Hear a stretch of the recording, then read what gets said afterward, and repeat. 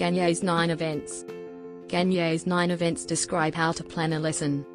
In first 3 events, students are prepared for learning before presenting them new information.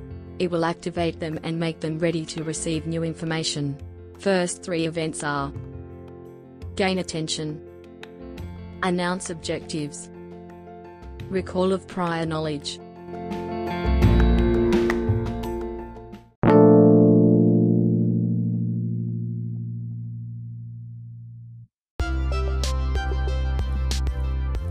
The next 4 events steer the learning process, and these include: present information, provide guidance, elicit performance, provide feedback.